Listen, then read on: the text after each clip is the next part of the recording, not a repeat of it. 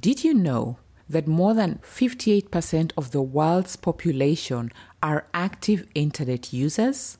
On today's episode, we're talking about using digital content to reach and attract a global audience. Enjoy the show. This is Digital Content Podcast, where you hear internet marketing strategies to attract and engage your audience, build your brand online, and increase revenue. This podcast is a production of NagaDigital.com, where we show companies how to optimize their sales and marketing funnels using social media, email campaigns, and multimedia content. And now, here is your host, Nancy Gathesha. All right, welcome to the first episode of Digital Content Podcast. My name is Nancy Gathesha, and we start today's show with a quote from Doug Kessler. Traditional marketing talks at people. Content marketing talks with them. All right, so we'll look at what is digital content marketing and why does your brand need it? Because according to Statista.com, as of October 2019, the global digital population was 4.48 billion. Some of those 4.48 billion people are your target audience. Now, digital content marketing is simply promoting your products or services or your brand online. This broad term has many strategies. One of them is content marketing. All right. And that's the main focus of this podcast. We'll be covering essentials, best practices, tips, and strategies that will get your brand more exposure online, which in turn translates to more leads and sales, which is what anybody in business wants. Now, to complement this show, I've prepared a checklist that covers the essentials of digital content marketing. And to download yours free, simply go to my website, digitalcontentpodcast.com. All right, so we've looked at what is digital content marketing.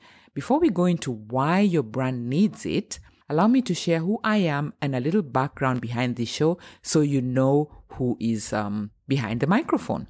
I'm Kenyan and I'm based in Germany. I've been living here for almost 20 years and I got into digital marketing unknowingly. I literally stumbled into it back in 2003. I owned a Christian bookshop here, and because I love to read, and I often make a joke and say I was my best customer, and I also love to inspire and to share knowledge. So I would read the books and then I wanted to share that with somebody. So I started an email newsletter and I would share tips and quotes and takeaways that I got from the books that I was reading. And so every time new customers would come into the shop, I'd ask them if they wanted to get the newsletter. And practically every single one of them said yes. So what would I do? I would add their email to Outlook. That was the program I was using. And I would use it to send out newsletters both in English and in German to my customers or to anybody who had walked into the shop and said yes, they would like to have the newsletter. Now, the books were both in English and German and some Spanish, so it was a mixture of, my audience was a mixture of different languages. I would also occasionally email these subscribers of my newsletter. I would send out any special offers, like if I had clearance sales or I was offering early Christmas deals. People want to get their Christmas shopping done, early to avoid the last minute stress. I would offer special deals. Or when new books would come in, or there was a bestseller, or some news, anything interesting that I thought, I would share that also in the newsletter, and that included offers. Now, people back then were not ordering online as much as today. And some of my newsletter readers who may otherwise back then not have heard about the offers that I was having, for example, the Christmas offers or the clearance sales, they would not have come into the shop if they had not gotten the email.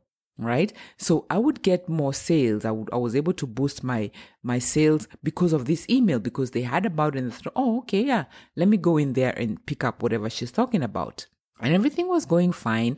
But then along came the global recession. And in addition, back then, e-commerce began to grow and small business like my own could no longer compete with giants like Amazon. So when I wrote and published my very first book back then in 2007, I unknowingly got into coaching as a result of this book, as people began to ask me to help them with their goals, to help them achieve their goals. Now, I could also no longer compete with Amazon, and after 6 years, I closed the bookshop and I took my business online. I also got certified as a coach, and I opened another business in the fashion industry, which failed after 3 years. But besides 2 failed businesses, my background in sales and marketing includes over 10 years hands-on experience online, where I've been running my coaching website and also working as a freelancer in the Market Research and Social Studies Institute here in Germany. I'm a published author of 4 books, and I have a second podcast, a personal development one, which I started back in 2014. Fast forward, these days, I train, create content, and I consult around the topics of digital marketing, and here we are today. Okay, so enough about me. Now that you know who is behind this podcast, let's get back to you and let's talk about why your brand needs digital content. So remember the 4.48 billion internet users we started off with? Some of those people are your target audience, and they have problems that keep them up awake at night. Your brand, on the other hand, has the exact solutions to those problems.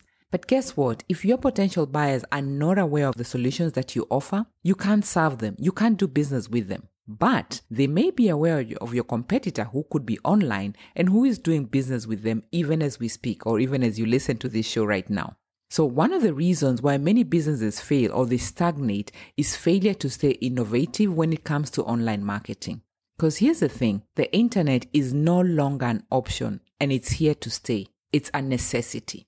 And that's why businesses and companies and organizations need to create awareness so that they can attract their ideal customers who are strangers on the internet. Because today's consumer is empowered, all right? We have a lot of information at our fingertips and a myriad of choices. And so brands have to be on the interweb strategically positioned in front of their potential buyers so that when those people are ready to make some choices, your brand is one of them. Because just like in the love and relationship world, anyone looking to meet a partner can't just stay at home, right? They can't just be indoors and hope to meet a potential partner, hoping that this partner will just magically ring the doorbell. Unless, of course, they're doing online dating. In the normal world, most people meet their partners outside, outside their homes. Could be a party, an event, a supermarket, church, or work, somewhere. But both people, before they meet, they have to put themselves out there. And then, once you meet the person, then you take it from there.